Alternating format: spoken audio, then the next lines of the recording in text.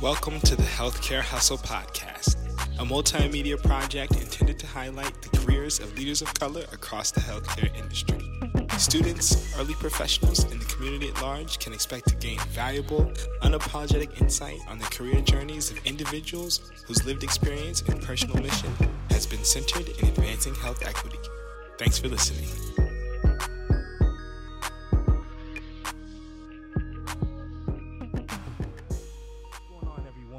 Welcome to the Healthcare Hustle Podcast. Today, we are joined by Mikel Whittier, Director of Health Equity, Diversity, and Inclusion at UCLA Health in Los Angeles, California. Mikel, welcome to the show. Thank you, gentlemen. Thank you for having me. It's an honor, privilege. Mike, really excited to have you on the show. First question we love to ask is just better understand your journey, your origin, and how you came to be where you're at currently. How you got into healthcare. If you could just kind of expand on that a little bit and tell us more about yourself. And that's a long answer, but I'm gonna keep it short and sweet. Originally from St. Louis, Missouri, specifically, I grew up in Wellston. Went to high school at Webster Groves High School. Right, everybody asks that in St. Louis, but I think those identities and the fluidity of where I come from really is a testament to where I am today. And so growing up in Wellston, I mean, we kind of see it, right? It's a community that had a rich history that over time was put in the margins, and it didn't matter anymore, whether it's factories leaving, whether it's the workforce and working class leaving, whatever the case may be. And so what once was a thriving community is now faced with a lot of the health inequities that we see today. And why does that matter? Because that's my story. And so when we talk about health inequities, it's like that's my story. The reason why I do this work is because it's connected to my humanity. And so I got three big families that exist in St. Louis. My family on my stepdad's side, Webster Groves. My family from Wellston, my mom's side, and then my dad's family. My grandfather founded a church in North St. Louis that's still there today, 40-year anniversary, Emmanuel Temple, right in Walnut Park community. And that's where, I grew up there too. So you talk about these different communities and what they have really done for influence in my life is invaluable. And so my story is that stereotypical Black male story. Is despite having an amazing family, my mom went through a lot. Grew up, there's times where we were homeless. Karen's house right in North St. Louis, provided a lot of support to my mom. That shelter I don't think even no longer exists. In addition to that, struggling with crime, violence, drugs, all those things that exist in communities. One of the things that was a highlight for me is going to, North Central Clinic right there, the county clinic. We called it Pine Line Clinic before it kind of rebranded itself. But some of my best experiences, our most memorable, positive experiences with any professional was in that clinic. And so I always knew I was going to healthcare. I said I was going to medical school as a kid. And so you kind of fast forward through, all the various things that happen from a childhood to adulthood.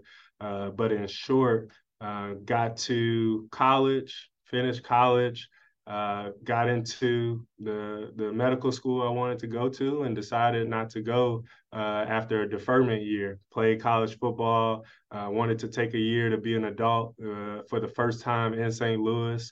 And came back to St. Louis, started working at Mercy Hospital, had some mentorship and guidance where a mentor said, Mike, you want to be a doctor, you don't want to practice medicine. Didn't know what she meant at the time, but as that mentorship went along, she basically explain my purpose without me even knowing it, meaning I want to have macro level change. I want to provide wellness and opportunities to thrive for communities, but I may not want to do that in one-on-one interventions. I may want to do that at a macro level, leaning into some of my skills and gifts. So she convinced me to start my MHA in the executive program at Mizzou the semester before I was supposed to go to school, and fell in love with the program right around the time the Affordable Care Act just passed. And so seeing that kind of play out in real time and understanding the purpose of the Patient Protection and Affordable Care Act and what it was intended to do, and knowing the future of healthcare, I was like, this is where I'm supposed to be. And so fell in love with healthcare leadership, and that brought me to the administrative side. And that this journey is even a whole different beast, because it didn't start off as equity, diversity, inclusion, but here we are. Man, that is again extremely humble. So thank you for sharing a little bit about your background. Some things that really stood out to me is just, institutions are important. In the neighborhood, in the built environments that we come from. And so it's dope to be able to hear you say, that clinic, that was the first place that you had kind of a glimpse of, oh, this is what professional life, or what this, experience could be for me. Can you talk a little bit more just about where you were between like football, medical school, and knowing like you wanted to do something else? Because what I'm hearing from you is a lot of drive, a lot of passion, and a lot of commitment. Because all of those three things, these different pathways, takes a lot of work. Yeah, I think it really started going back to childhood, those experiences. And I just knew what I didn't want. It's like, man, growing up in Wellston, growing up in Walnut Park, growing up Baden, seeing kind of all these different things kind of play out, but then also having exposure to different things at an early age. Mom put me in baseball when I was like 7 years old. Nobody was in sports in my family. That was fun for me. That was like my stress reliever. And then, my stepdad's family being in Webster Groves, one of my cousins was just like, he wanted to go play football. And so he's going to play. He was about 5 years older than me. I was like 8 or 9 at the time. I went home. I'm like, hey, Mom, I'm going to play football. And it was no option to say yes or no. I told them I'm going to play. And so I went with my cousin, went to go sign up, Kirkwood Webster JFL. They still have some of that program exists in a little bit different format, but started playing and I was really good. I mean, really, really good. Our team, our youth team, I think we lost one game in like 6 years. And so now they got, documentaries on these type of teams and stuff. We would have been on that documentary, or we would have had a documentary. My cousin Rayon Simmons, he set the Missouri rushing record at CBC. He played on our team. Coney Ely played in the Super Bowl, played on our team. So we had some killers on the football field, but that really was my space to escape the realities that was happening. I mean, seeing drug overdoses, seeing gunshot victims, seeing people die right in front of you. That was a reality for me. And that trauma, that reality is an everyday existence. So sports was my escape. Sports was that therapy for me. And so when you talk about education in the midst of all of that, my mom was like, "Oh, you ain't going nowhere until you're done with the school." And then if I didn't have any homework, she was making up homework for me. So it was one of those things where school was always important. And in order for me to even get to the things I wanted to do, I had to do those things that I may not wanted to do. But school always came easy. I was always the talkative kid, but it was mainly because I was bored in the classroom. And so I did all my work, but I still got those stereotypical black boy marks because I was just bored and people didn't know what to do with it, until I had a black woman teacher tell my mom, he's like, now Mike is a gifted kid. He should be, doing something else. And this time I'm in Normandy School District. And so mom put me in Webster Grove School District, and that, kind of changed a little bit, but still same thing, bored, getting derogatory marks. But now I'm the only black kid in the class sometimes. So it was a little bit different. But now as sports kind of came to the center of my life, now I got like kids that are on my sports team or at my school and stuff. And so it allowed me to find that community and not feel like an outlier. And then I had a bunch of family. My stepdad's family is huge. I had a bunch of family in the school district as well. So I started to like sort of find myself while still existing as this outlier between sports, academics, and just being, me. And so it kind of just grew a life of his own, where before I knew it, playing, as a freshman, varsity football, basketball, and at a really good school at the time. We were, decorated in both football and basketball with, me coming in playing quarterback on a football team that was coming off, state championships, coming Talk into a that talk, man. Talk yeah, that talk. yeah, coming coming into a basketball program that was building on a legacy set by some other players coming through the system. But by the time I graduated high school for basketball, we never lost a home game, never lost a conference game. We ended top 15 in the country, won a state championship. My best friend now trains NBA players. I think, leads one of the records in the NCAA for 3-point shooting percentage. On the football side, I left the school with all the passing records a quarterback I have. And going into my senior year, preseason, All-American, all those different things, just celebrated. And so that like gave me the open door to college. But even when I got to college, I didn't know what a college was. I mean, even going on tours, going on visits as an athlete, you still don't really get it. And so there was some differences there that I had to learn really quick. But all in all of those experiences leading up to college, all of the discipline, resiliency that was needed, the perseverance to kind of conquer through a lot of the life challenges, the trauma, the things happening in my community, the things happening in my family, it took a lot. And so I think all of those things that were required of me, that my mom instilled, like, hey, get your schoolwork done first. You got to work hard in order to excel anywhere. That set the path for being able to balance being pre-med, being a student athlete, but then also just owning your vision and owning your destiny.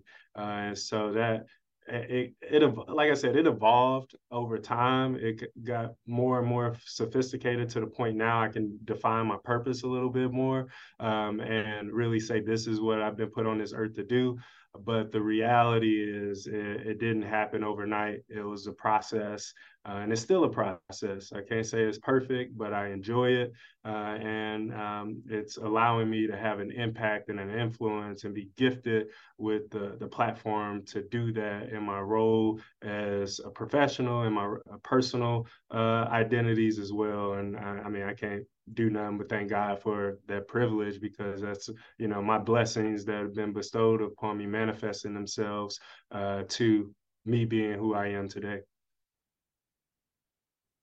Wow, man. I'm not even gonna lie. I kind of knew a little bit about, your background as far as sports side of things, but this kind of shed light on a lot of things that I was oblivious to. And I can honestly say, like, me personally, I'm a product of sports and how it's affected my life. But I think, as far as it coming from somebody in your position, it speaks volumes as to not only, sports opening doors, but also contributing to your personal growth, whether it be integrity or teamwork or just, understanding that any result is a product of the training or the effort that goes into it. With that in mind, I'm just kind of curious, as you transition from Jackson to Mizzou and even onto your professional career early on, what were some of those things that you looked for as far as a job, or probably the thought process behind the jobs that you pursued or went after early on in your career? Or was it more so unintentional, seeking knowledge? Just kind of walk us through that. Yeah, I would say it's the latter, right? It was an unintentional process because I didn't know what I didn't know. And I thought I was going to medical school. So a lot of the early jobs that I took on was just because I was trying to be around healthcare. I mean, I worked in a pharmacy, then I worked in a lab, and before I knew it, I was in my graduate internship at Mercy, and now defining my professional career. But from college to like that point, what I was doing was seeking information. I was seeking knowledge. So we talked about the sports a lot. One of the things that really provided me was an opportunity to be mentored by people, but then also it allowed me to do it in an informal way where people were served as mentors for me and didn't even know it. They were just around. I'm super observant, so I'm observing everything. I'm observing people mannerisms. I kind of you two know me, and so I kind of sit back. I don't really, talk a lot unless it's a conversation I'm engaged in, because I'm just observing. I'm learning. I'm taking information and analyzing it and using it, whether it's to be a part of that conversation or just as a mental note. And so I did that from college all the way through. And so I was seeking opportunities to learn more, join my fraternity, Alpha Phi Alpha, in hopes of learning more, being connected to different things that I wasn't aware of. But then also football opened up doors and clinical shadowing in Birmingham during my time at Jacksonville State, networking with brothers in Atlanta and all these different things. It really provided me a comprehensive experience I wouldn't have been able to get anywhere else. But the reality is, once I graduated, I still really didn't know. I just knew I was going to do this thing. I knew I had this background. And so I was looking for spaces in which I can insert myself and just continue to learn and grow. But because of that comprehensive experience and taking a deferment year and knowing I was only going to be out of school for a year, it really limited my opportunities. I was overqualified for a lot, and nobody really wanted to give me a chance. And one thing I can truly say in all of my experience is that the people that always showed up for me the most have been like women mentors, and take it another level. Is specifically Black women, nurturing as mentors, giving me not only mentorship, but sponsorship as well. And I don't want to diminish the mentorship of other people in there, because there's a lot, but thinking about the most impactful experiences with that mentorship and sponsorship was, I mean, by far Black women. My chief right now is a Black woman. My past was a Black woman. And so I look at those opportunities, and it was just me seeking information to continuously grow. And so I love continuous improvement and really transforming who I am for the better. And so as part of that journey, your professional journey is a cornerstone to that. So I've really used that to really propel myself. And so before I knew it, between my graduate preceptor, supervisors, and all these different things, I had a really comprehensive experience in healthcare. I mean, I was working on the virtual care center out in Chesterfield as a graduate intern before it even opened. And it's like I didn't even realize I was working on this huge monumental thing that didn't even exist in the country as an intern.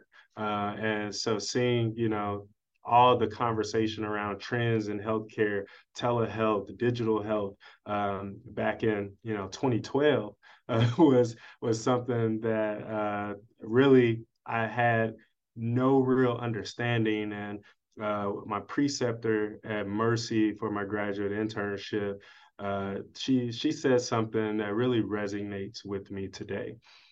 She said, "Michael, I don't really have the ability to make a 5-year plan in healthcare, because who knew I would be the president of a hospital with no hospital beds when I started my journey." And so it's like, how do you even begin to be intentional looking at the long term in healthcare, because it's changing so rapidly? And so the one thing that was a positive in all of that is really just being intentional about seeking out information and allowing your purpose to guide you. And luckily for me, my gut instincts was that driving force. But I know now that gut instinct was me really leaning into my purpose and my identity and what felt right. Man, fire emojis all around. Cause I gotta say, bro, like we're sitting here, talking with you as a director, but I'm like, this is how I want all of my executive leaders, to talk in terms of kind of what guides you. And as young professionals now, it's ironic, this is the healthcare hustle, but sometimes that hustle culture, so to speak, in terms of finding the next job or trying to find the right fit, it can actually be kind of destructive, I feel like, to, some people's pathways. But one of the things that I feel like you have done, and Andrelli actually said this on our first episode, was to stay principled and stay focused in what centers you. Right. And I want to kind of get into just the wide array of experiences you've had in the industry, because I feel like you have touched on every single piece, from advocacy to policy to, direct care to sitting on the administration side. And I want you to kind of go into, like, what were some of those experiences that you felt really kind of got you into the industry and you said, okay, like, I'm here and I can shake things up, whether it was, your Yes on 2 work or at, the IHN, any of those things. If you wanted to speak to them, could you? There's Man, these questions are great. I appreciate the intentionality with a lot of these questions, because I think me coming into my own as a healthcare leader wasn't until I joined NACI, actually. Going into that first conference, I think my first conference was San Antonio. And so seeing other leaders, seeing other people in the space, I was like, oh, I can authentically be myself and still navigate this world in a way that feels genuine to me. And when I came upon that, it really shaped how I thought about my work a lot differently. However, thinking about all of the experiences that I've had, it shaped my perspective on healthcare up until that point. And so talking about my early experiences at Pond Line Clinic, thinking about my family and the equities that exist in my family. I mean, I can go down the list. It's like my stepdad passed from cancer, had a, uncle die from drug overdose, had, family battling with lifelong HIV, other chronic illnesses, diabetes, high cholesterol, heart failure, all these different things. This is existing in my family. And so when I talk about, my experiences now on the formal side of it, I realized that this is not just an issue my family is experiencing. And so thinking about the cost of prescription medications, I was on the front line in a retail pharmacy, seeing the impact of people trying to figure out, Medicare Part D. What does this mean? What does this gap mean? What is these loopholes? Like, I don't know what this means. Working in the lab, seeing the implications on people's labs and trying to get them expedited, trying to understand what's happening to me, trying to get this to the doctor, having questions for me I couldn't even answer. It's like, I don't know. I'm sending this to your physician. They'll follow up with you next. But then getting into the corporate mission office at Mercy, seeing pastoral service, seeing the virtual care center, seeing supply chain, seeing the business decisions and how that's connected to the history of this Catholic health system, and how that really is quality improvement of access, of reduced costs for patients, driving value for patients.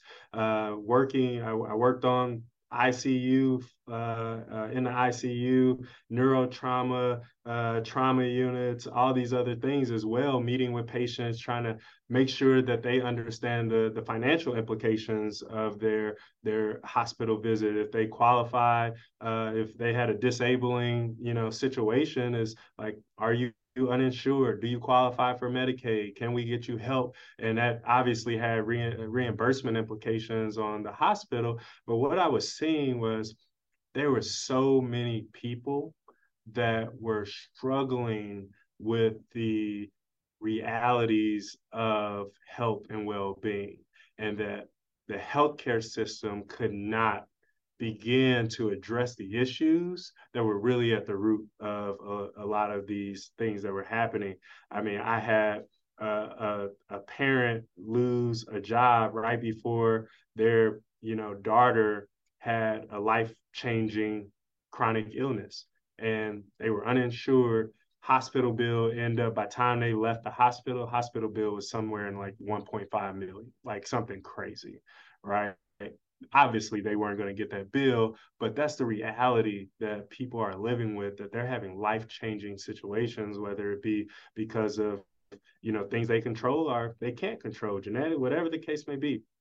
And so when I, fast forward to IHN and being charged with some of the issues or challenges that came out of the murder of Michael Brown, it really changed my perspective on those issues. Where Bethany, now at Deaconess Foundation, she came back and said, we can't have health equity without racial equity.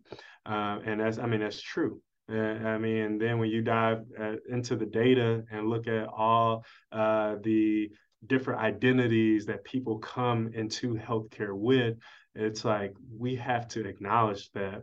I mean, the IHI defined quality a long time ago. What, 1999, 2000, and it was safe, timely, efficient, effective. But for some reason, over the last 20 plus years, we left out equitable and patient centered. And patient centeredness is really knowing the identities of your patients and integrating that into their care delivery, whether that's their religion and faith, whether that's their race, ethnicity, whether that's, the communities and socioeconomic status, their education level. And now, post Affordable Care Act, we're focused on that.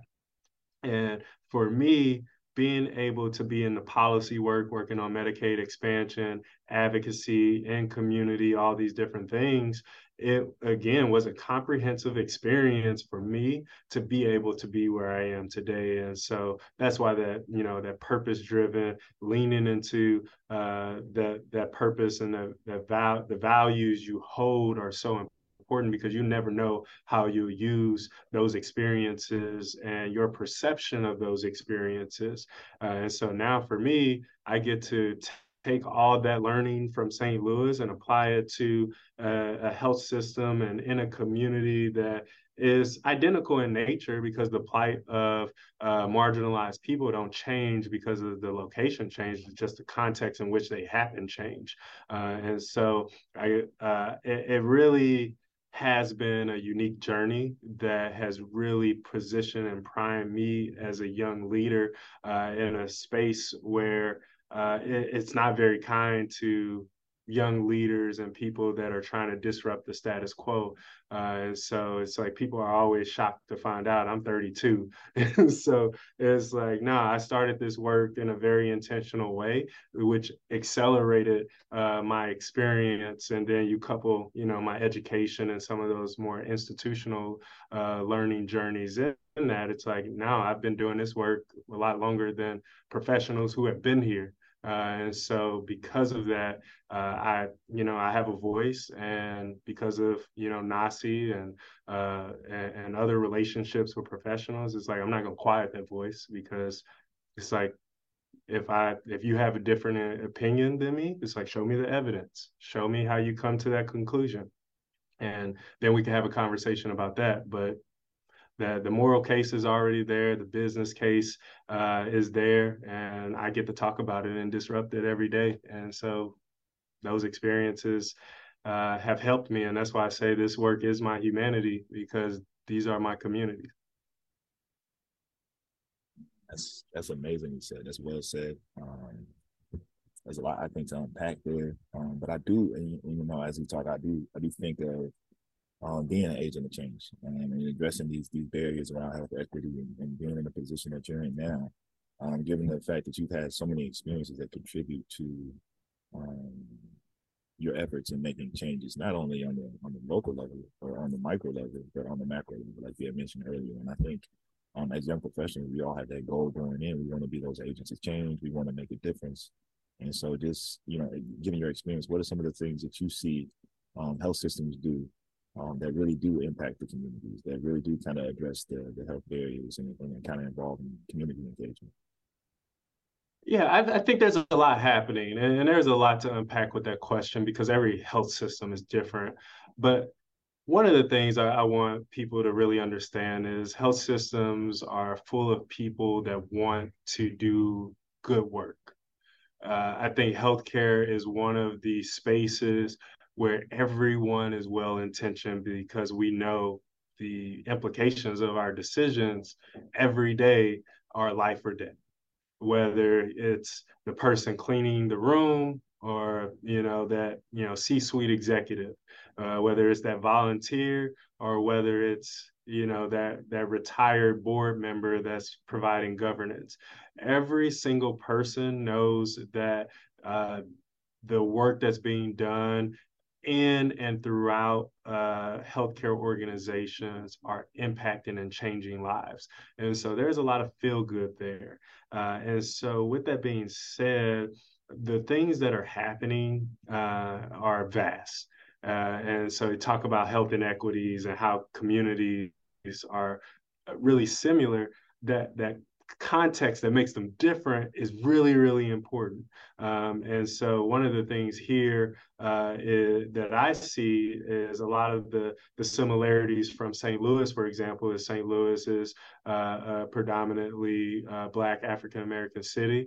Los Angeles is a predominantly Hispanic Latino community. And so a lot of the inequities that exist, whether it's in the workforce or whether it's in patient outcomes, are pretty much the same. But you need to make sure you're elevating people's voice. You need to recruit, retain, you need to engage with community leaders in and throughout the region.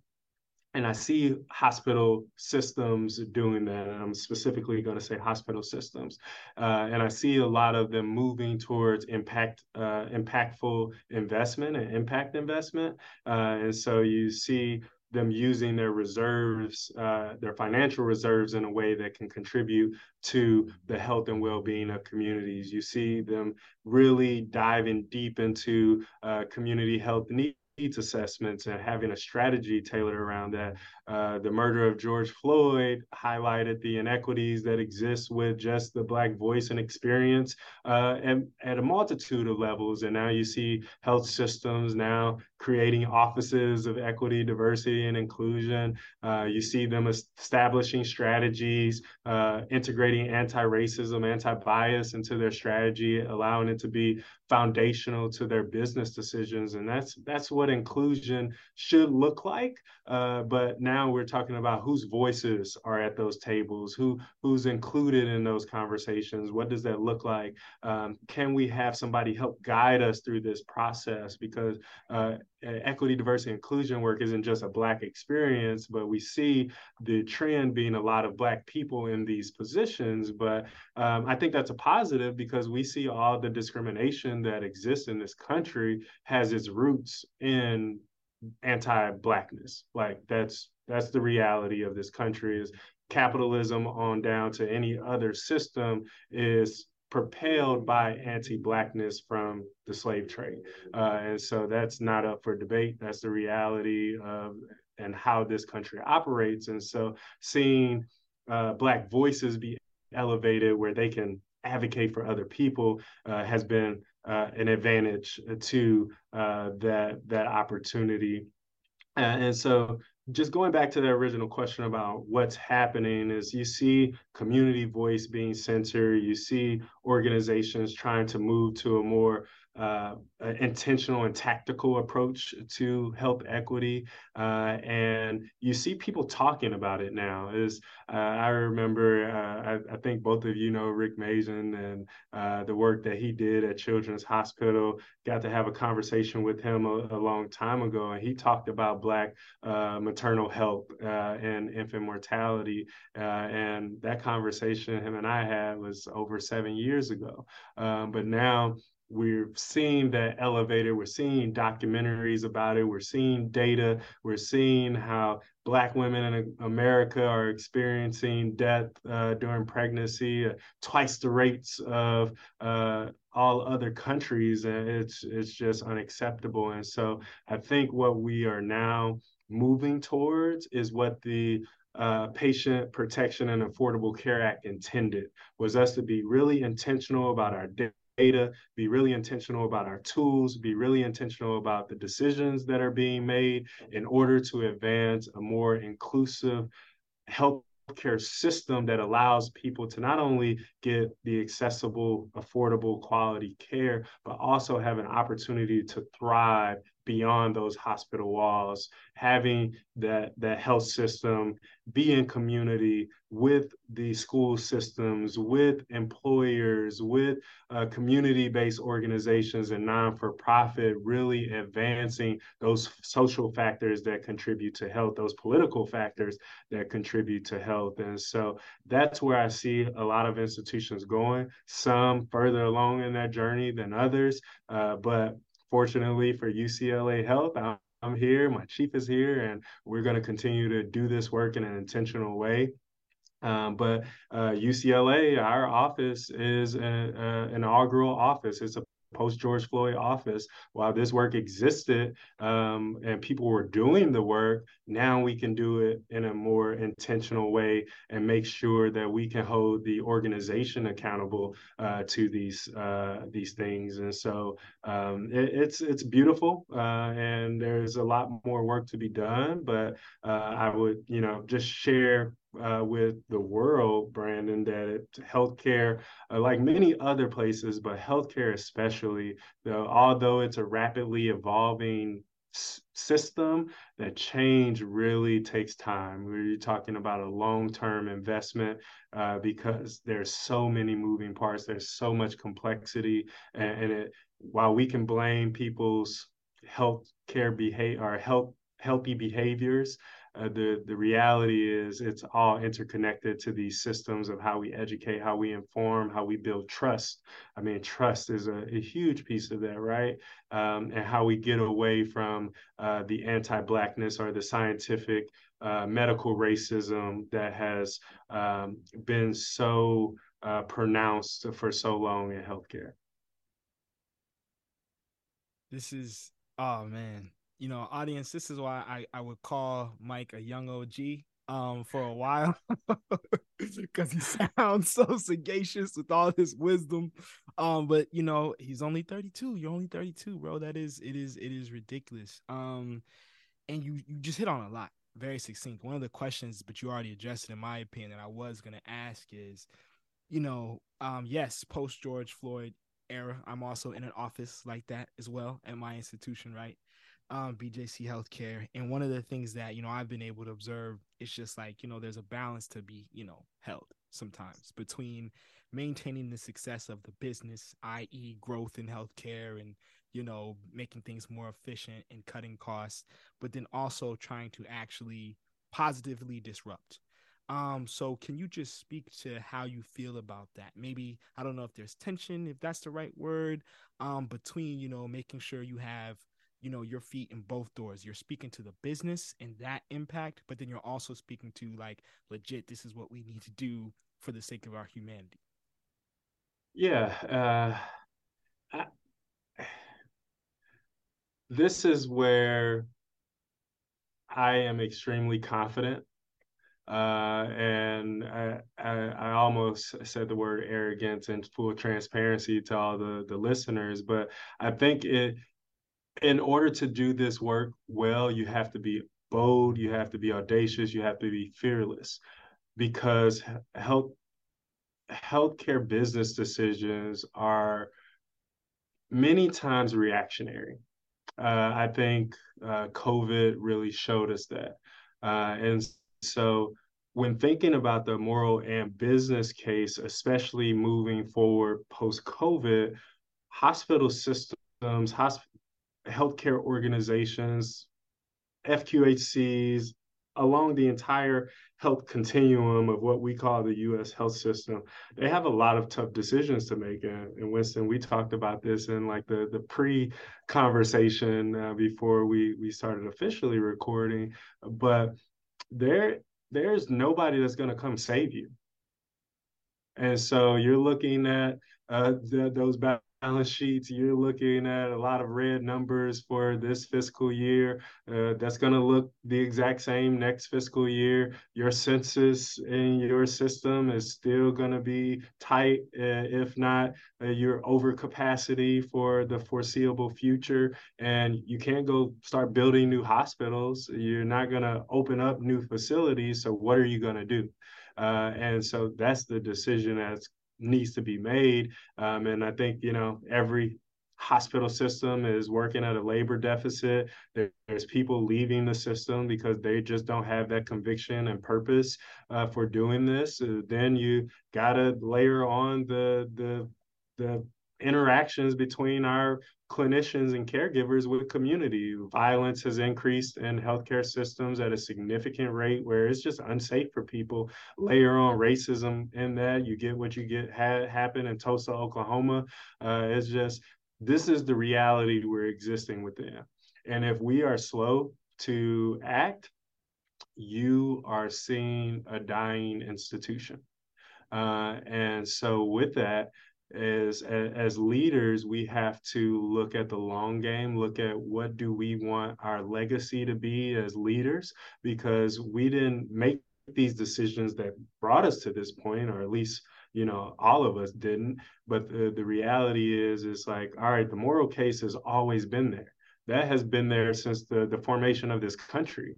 It's like I don't need to talk about the moral case anymore. And so what I'm going to do is talk about the business case. I'm going to talk about why you need to diversify your workforce, why you need to engage and empower your workforce to be problem solvers on the front lines. I'm going to talk to you about why health equity, investing in community, creating access to healthy foods, providing education programs, extending mental health services, and overhauling how we build financial models for mental and behavioral health services, because a lot of insurance companies just don't cover it. We need to talk about what does communication and trust even look like to even re-engage our patients in a way that they even feel we're making the best decisions on behalf of them. I mean, we're still having conversations about the vaccine and whether to trust it or not. These are the business decisions that we have to make. And some of those things are tangible, but a lot of them are intangible. A lot of them are predicated and are rooted in your organizational culture and how you're delivering value to patients and communities. And so when you talk about walking that line, I don't think there's a line to walk. This is the reality of which we're existing in. Living in Los Angeles, we're already a minority majority state, with Los Angeles being overwhelmingly people of color. I despise the word minority because it marginalized people even more. But with that being said, you have a community that is majority people of color. And so because of that, you need to understand how to care for people of color in an intentional way that doesn't further marginalize them, no matter what the race, ethnicity, language spoken is. And that trend is going to continue to exist and persist for decades to come. And we see it first on the coast, and it's slowly going to come inward more and more. And so while we can't at UCLA Health wait any longer because it's here, there's institutions all throughout the heartland of the country, the middle of the country, when you get off the coast, that are privileged to not have to make those decisions right away, or those policies can be argued at state capitals, and you can see the resistance from politicians regardless of what side of the aisle they're on. But after so long, you're going to see people that are representing communities and workforce and in the in in state capitals that look like the communities. And so it's slowly going to change, but that business imperative doesn't mean, or let me backtrack a little bit, that business imperative isn't going away. So the reality is, yeah, that moral case is there, but you're just going to continue to lose money if you don't tend to what communities are asking. Oh, I love that. Redefining the business, because this is the business. Is something that is a powerful thought for me. So we are close to time, and you have really given us so much wisdom. Just in wrapping up, one of the things that we like to do with each of our guests is just to, give you the platform to share any advice, or, out of all the things that you've already shared, any specific advice for, people who are looking to really be, in your shoes one day, and are on this journey towards health equity. In my shoes one day. Wow, that's I'm honored to hear that. Really, I be yourself. I would recommend everyone be themselves. It's like you don't have to sugarcoat your identity for anyone. I think professionalism and tact is a reality too. It's like, but that professionalism and that tactfulness doesn't have to be rooted in whiteness. And so, it, like, hold on to your identity, allow your humanity to guide you, allow your purpose to guide you. Look for experiences, be intentional in seeking experiences and knowledge, and just understand that we're only going to move as far in this world as you decide to move us. And so if everyone carries that understanding, then we can continue to move the world forward, especially in healthcare. But if you're hopeless, if you feel powerless, whether you're, a CEO or a student just starting this journey, then we're never going to get anything done. And so having that hope intersect with that skill, expertise, that stick-to-itness,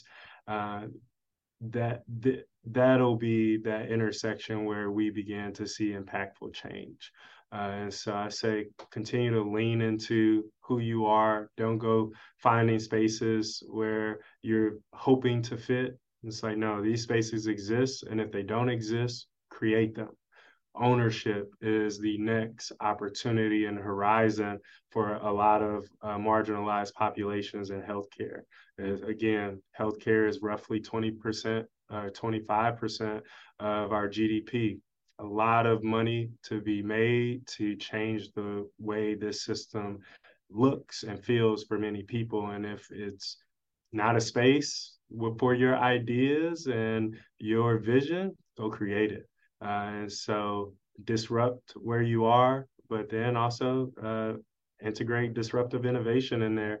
And whether that's for an institution or, for a startup or whatever else is in your vision. But there's a lot that can be done. But it has to start with people being authentic and genuine with themselves. That's excellent. That's excellent. Well, Mike, thank you so much for coming on to the show. Is there anywhere in particular, any social media platforms that any of our listeners may be able to follow you, connect with you, to see what you're up to? And I am the worst on social media. When it comes to being a millennial, I think that's where I begin to be anti. But LinkedIn, once I'm finished with this doctorate, I'm gonna be more engaged on LinkedIn. My office is in the process of writing a lot of white papers and sharing about our processes, because we've done a lot since the installation of this office, and there's a lot to be said and shared with the rest of the world to help leaders and people on their journeys. And so LinkedIn is the easiest space to connect with me. Please, connect, reach out, ask questions. Any students, I do, informational interviews and connect with students because it's important. I never had that. And so any student that's ever reached out to me has always gotten a meeting. I'm always going to be accessible because that's an important part of this journey as well, because we need each other in order to impart change. And so, yeah, LinkedIn, stop there. And then one of these days, I'll be an influencer on Twitter or Instagram or TikTok, but it won't be anytime in the near future. Got you. Well, Mike, thanks for coming on the show, man. We appreciate you. Thank you, man. Thank you for having me, gentlemen. Well, that's it for the episode, and we want to thank you for listening to the Healthcare Hustle Podcast. Make sure to check us out each month on Spotify and Apple Podcasts, and stay up to date with the Healthcare Hustle fam by following our page on LinkedIn. The marathon continues, so keep on hustling.